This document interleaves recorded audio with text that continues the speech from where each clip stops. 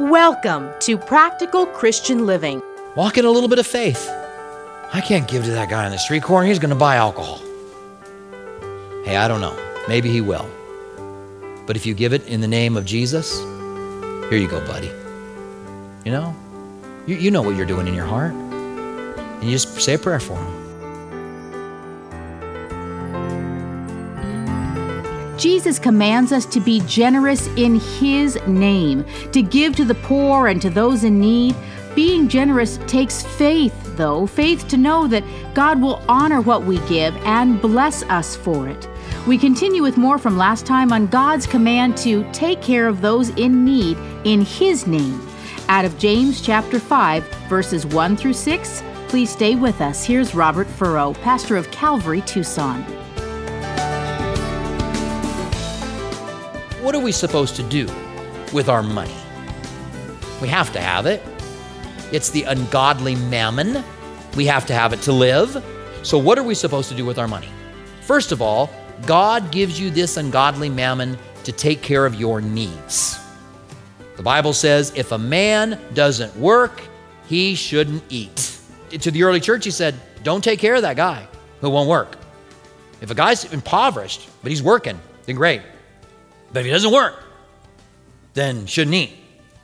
So he's saying, first of all, take the ability God's given you to work, because He's given us all certain abilities, and use that to take care of your needs.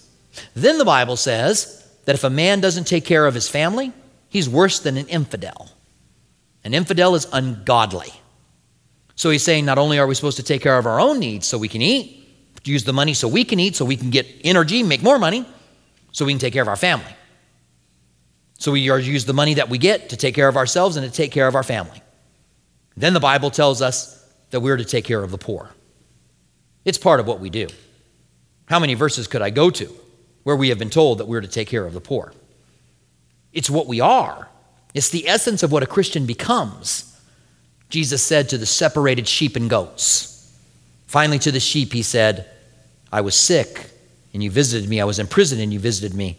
I was thirsty and you gave me water. I was naked and you clothed me. I was hungry and you fed me. When did we see you naked? When did we see you hungry? When did we see you thirsty? When did we see you sick and in prison and visit you? When you've done it to the least of these, now you've done it unto me.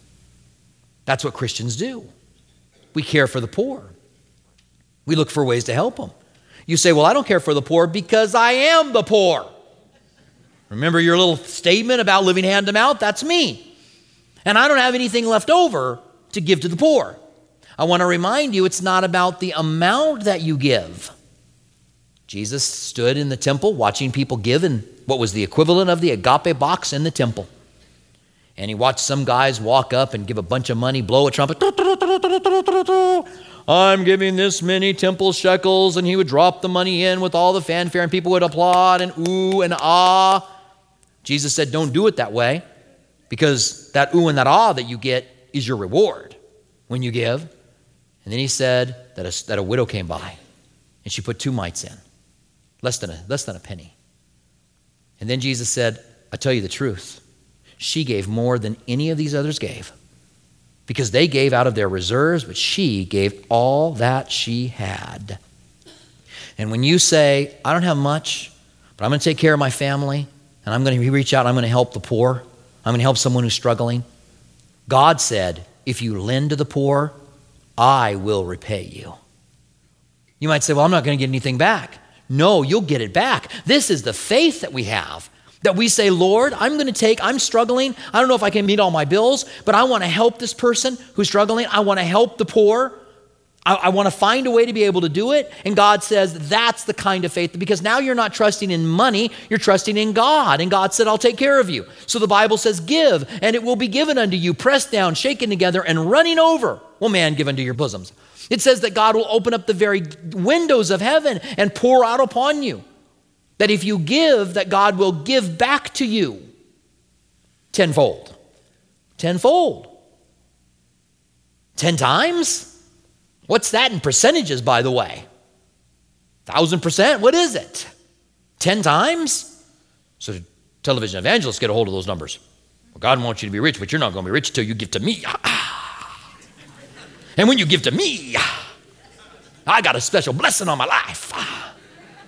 And God will give back to you 100-fold. I heard one guy say, I got 100-fold blessing. And if you give to me, God will give back to you. And I think, I wouldn't want to be that guy who's got a house over here in Florida and a house over here in California and a house over here, and he's got a ministry headquarters here and a ministry headquarters there and a plane to fly between it all, and the average person that gives to him is a 60-year-old single woman. That's the average person that would give to these ministries. Not many of them are around anymore, although there are some who are still using money like that. I can talk about names. I don't need to, I guess. I want to. But I don't need to. Living in absolute sheer luxury, declaiming to widows that are struggling that they'll get rich if they give to them. And I wouldn't want to be them on the day of judgment. I wouldn't want to be that person that stands before God and says, I took advantage of these people. That corrupt money that they've got, that very land, according to James, the very land that they purchased with their money, that $1 million house on the coast in Texas, again, I'm not going to tell you the name, is going to cry out against them. That very house will cry out against them. That very land that they took, and they misused these people and the money that they gave to be able to do those things, those very things will cry out against them. Now, on a smaller scale, we want to make sure that our money doesn't cry out against us. We want to make sure that we're doing what's right. So we want to take care of the poor. How do you do that? You ask God, show me what to do. Show me how I can give.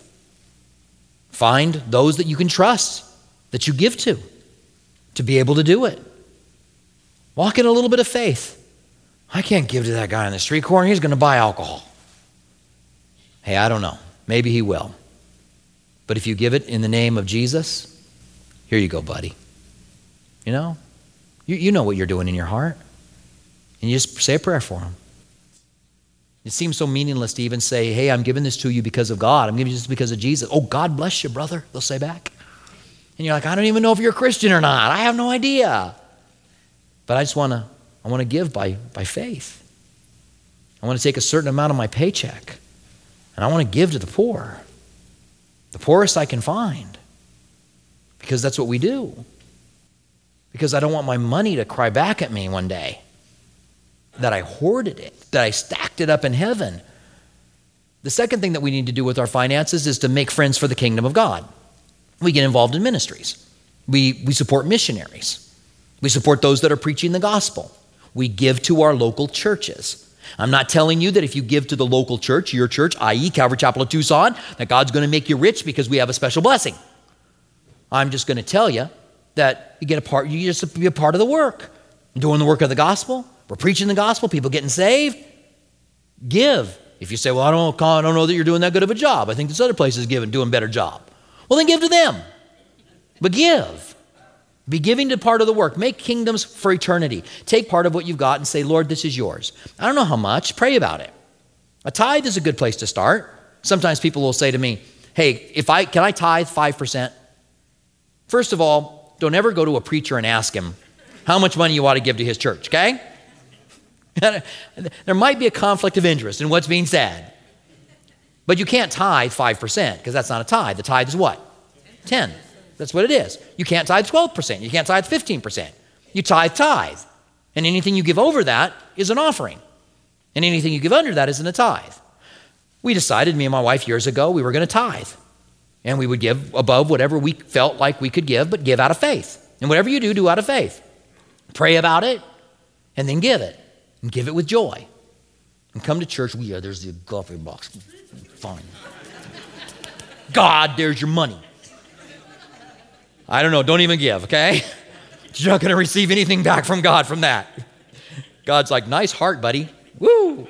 Really like the attitude with which you're giving. So we want our money to provide for our needs. We want our money to provide for our family. We want our money to be able to help those who are struggling. And we want our money to be able to help in the kingdom of God. And then taking a reasonable amount of money and putting it into retirement to plan for our later days is not a problem. There's never enough in there, right? So we got to walk by faith, because who knows? Who knows what's going to happen? We might live during the days the whole world gets rich on Mystery Babylon. We might live during the days that inflation takes down to a bag of gold, buys a loaf of bread. We got to trust in God no matter what, because it's the uncertainty of riches. It's the deceptiveness of wealth. And so we put a reasonable amount aside for us, and we do what we can do, so that when the day comes for judgment, our money doesn't cry out against us. Our corrupted money isn't stacked up somewhere because we died with all this money in the bank and we never took care of anybody that was hurting. We never took care of anybody that was poor. We never gave to the church. We want to make sure that we are using what God gives us as good stewards of what God gives. Let's read this again, because this is such a heavy verse. Verse 3, your gold and silver are corroded, and their corrosion will be a witness against you and will eat your flesh like fire. You have heaped up treasure in the last days. Now, is it saying that you've heaped up your treasure in the last days, as in Jesus coming back last days? The beginning of the last days was the day of Pentecost, the day of the church. So we are living in the last days, according to the Bible. Because God said, in the last days, I will pour out my spirit on all flesh. So we're living in that last days. There's not going to be another era after this. The Holy Spirit's being poured out upon us. This is the church age. There's not going to be another age after the church age. The end of the church age is Jesus coming back and establishing his kingdom here on the earth, okay? And so that could be the last days. The last days may be your last days. Hey, I'm stacking up treasure, so when I'm old, I got something to take care of me. But again, are you going to trust in money put into an account more than God? That's not wrong to put something reasonable away, but it's certainly wrong to stack up everything and not take care of the kingdom, not be part of the kingdom, and not help those who are impoverished. It's a lack of faith, and that lack of faith will one day stand against you. He says, verse 4, indeed, the wages of the laborers who mowed your field, which you kept back by fraud, cry out, and the cries of the reapers have reached the ears of the Lord of Sabaoth. Again, he personifies the labor of those that you kept back by fraud, the wages of the fraud. So now it's not the corruptible money that's calling out against you, but it's the money that's in there that you've taken from somebody wrongly. And what will people do for money? What will people do for money? Anything. Some people like to say there's a number on everything. People murder for money. People murder for a little bit of money. People will do anything for money.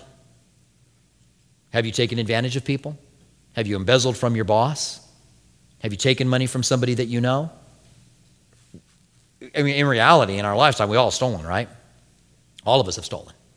So all of us would have something that would be in our wealth that would be corrupted because we defrauded somebody. And maybe we took something from somebody who really needed it. We just didn't know it. We just weren't worried about it. And so what can we do?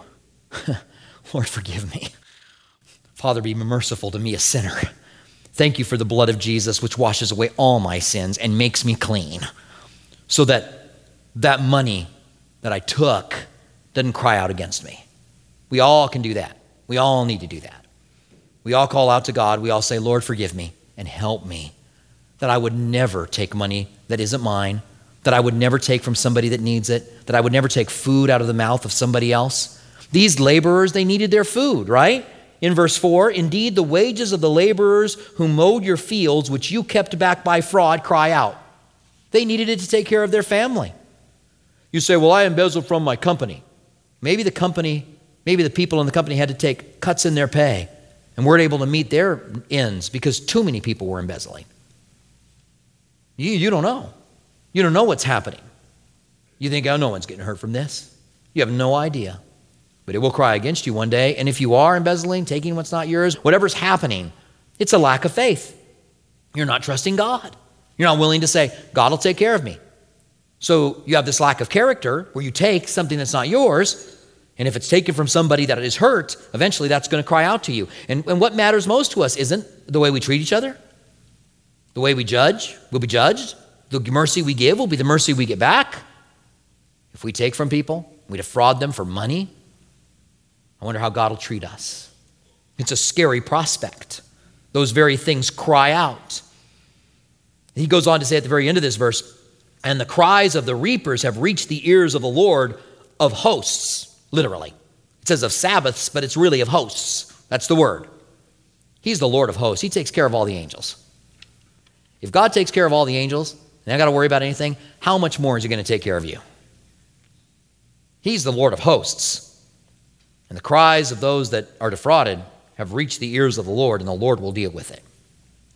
He goes on to say in verse 5, you have lived on the earth in pleasure, in luxury. You have fattened your heart as in the day of slaughter.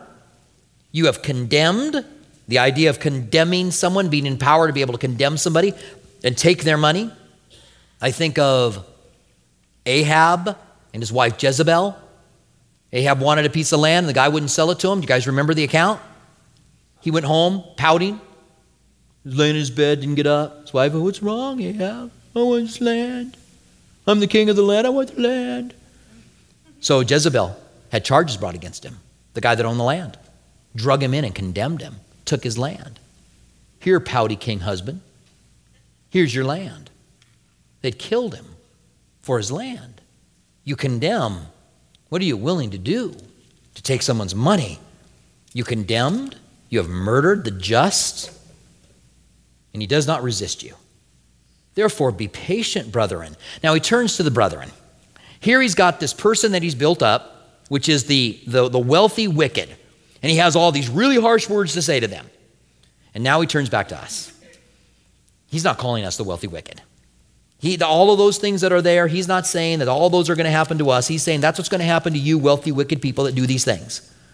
But he says, because of what's going to happen to these wealthy wicked that I've talked about, you, brethren, be patient until the coming of the Lord. See how farmers wait for his precious fruit? Now we're going to get into that text next time. But I want you to turn with me to 1 Timothy. I want to quickly cover one more little text. I'll read through it quickly, I promise. We're almost done. I see some of you guys fading away. Come back to me. This is good. It's a great text, all right? I'll read it and we'll be done. We'll start in verse 3. Be patient. The Lord's coming back. And here, Paul writes to Timothy, to the church, and he's talking about the same topic, the corruption of money and the way that it affects us. And in verse 5, he says, useless wranglings of men of corrupt mind, destitute of the truth, who suppose that godliness is a means of gain. From such withdraw yourself. He's talking about false teachers who are teaching that if you are godly, then you're going to get rich. That there's no better way to get rich than to be godly. Those people teach today under the guise of the faith movement, under the guise of it being faith. It's not faith at all. They're trusting in riches. They're looking for a way. They want to get money. And they manipulate the Bible to say that it gives them money. I heard one of these guys say one time, look, Mary and Joseph were poor until Jesus was born to them. And then these 3 kings came and gave them gold. You know, and don't have Jesus in your life, you're going to be poor. Invite Jesus in, and kings will give you gold. Talk about a manipulation of Scripture. And that's what they do. They teach godliness as a means of financial gain, and it says, get away from them. Leave that church, get away from that person. And then it says in verse 6, now godliness with contentment is gain. Hey, when we're content with what God's given us, hey, God doesn't give us all the same, does he? God's given some of us more than others. God's given some of us less than others. God's not unfair to you because he gives one of his children money and another one not. That was the whole idea of the laborer. He went out and hired one guy in the morning, hired another guy at night, had another guy in the middle of the day, paid him all the denaries. The guy that worked all day long said, you've cheated me. He says, I haven't done nothing unfair to you. I hired you for a day's wages. The fact that I gave a guy that worked an hour a day's wages doesn't mean anything for you. Be content with what you have. He goes on to say, for we brought nothing into this world, and it is certain we will carry nothing out. But we can ship it ahead. Heavenly UPS. Right? Stack up treasures in heaven. And having food and clothing, with these we should be content. No donkey, no house. But those who desire to be rich fall into temptation and a snare, and to many foolish and harmful lusts which drowned men in destruction and perdition. For the love of money is the root of all kinds of evil. Money is not the root of all kinds of evil, but the love of money. from which some have strayed from their faith in their greediness and pierced themselves through with many sorrows. But you, O man of God. It's almost identical to James' section, isn't it? He talks first of all to these who are teaching godliness as a means of gain, and now he turns to the Christians. But you, O man of God, flee these things and pursue righteousness, godliness, faith, love, patience, gentleness. Fight the good fight of faith. Lay hold of eternal life, to which you were also called and have confessed the good confession in the presence of many witnesses. What's the good confession you confessed? I am a Christian. I've given my life to Jesus. I've invited him in, and I'm now living for him. I think there should be something exciting. I'm excited when I think of taking the money that God has entrusted me with and using it the right way.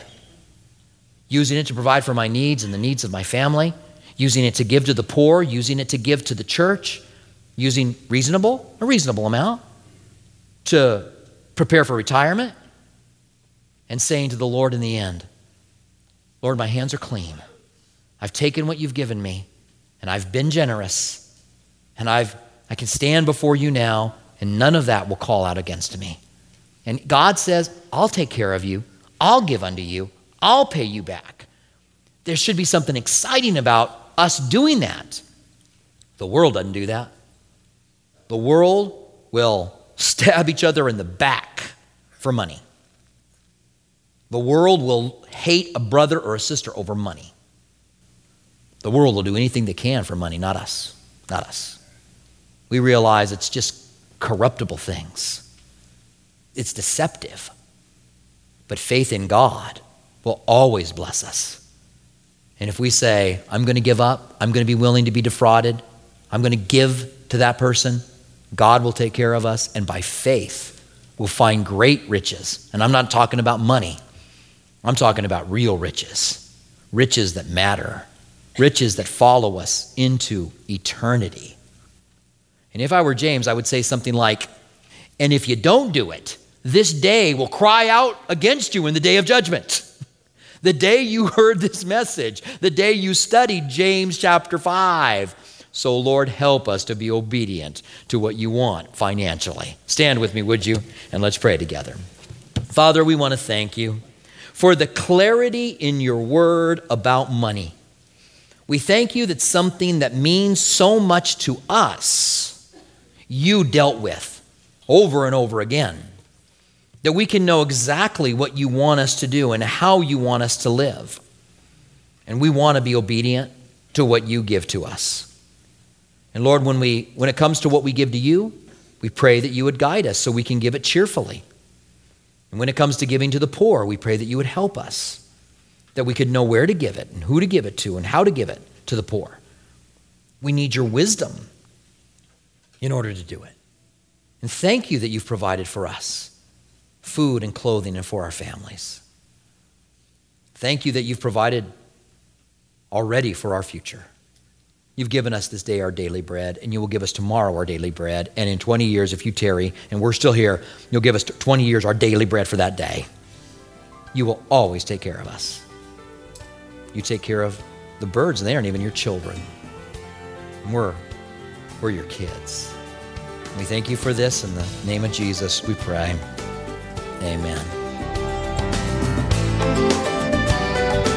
Thank you for joining us for Practical Christian Living with Robert Furrow. We hope that our verse-by-verse studies truly help you to see that God is real. He wants a personal relationship with you, and His Word is life-changing. If you'd like to hear more of Robert Furrow's teachings, visit CalvaryTucson.com. For our local listeners, we invite you to join us at one of our 2 campuses. Our East Campus at Speedway in Camino Seco meets Saturdays at 6 p.m. and Sundays at 9:45 a.m. Our West Campus south of Palo Verde and I-10 meets Sunday mornings at 8:30 and 11 a.m. Our midweek service times are Wednesday evening at 6 p.m. at our East Campus and 7:15 p.m. at our West Campus. If you prefer, you can watch our service at live.calvarytucson.com and also on our Facebook page and YouTube channel. Our online campus is available during East Campus service times. If Practical Christian Living has blessed you and you'd like to donate, please visit PCLAZ.org. That's PCLAZ.org, where you can make a secure one-time donation or sign on to become a monthly partner on a reoccurring basis. Have you accepted Jesus into your life, or do you have questions about salvation? We'd love to hear from you. Email us at saved@calvarytucson.com. And don't forget to follow us on social media, Instagram at Calvary Tucson or Facebook at Calvary Chapel Tucson. We want to remind our local listeners that you can watch Practical Christian Living TV Sunday mornings at 8:30 a.m. on KGUN 9. Thank you for joining us for Practical Christian Living.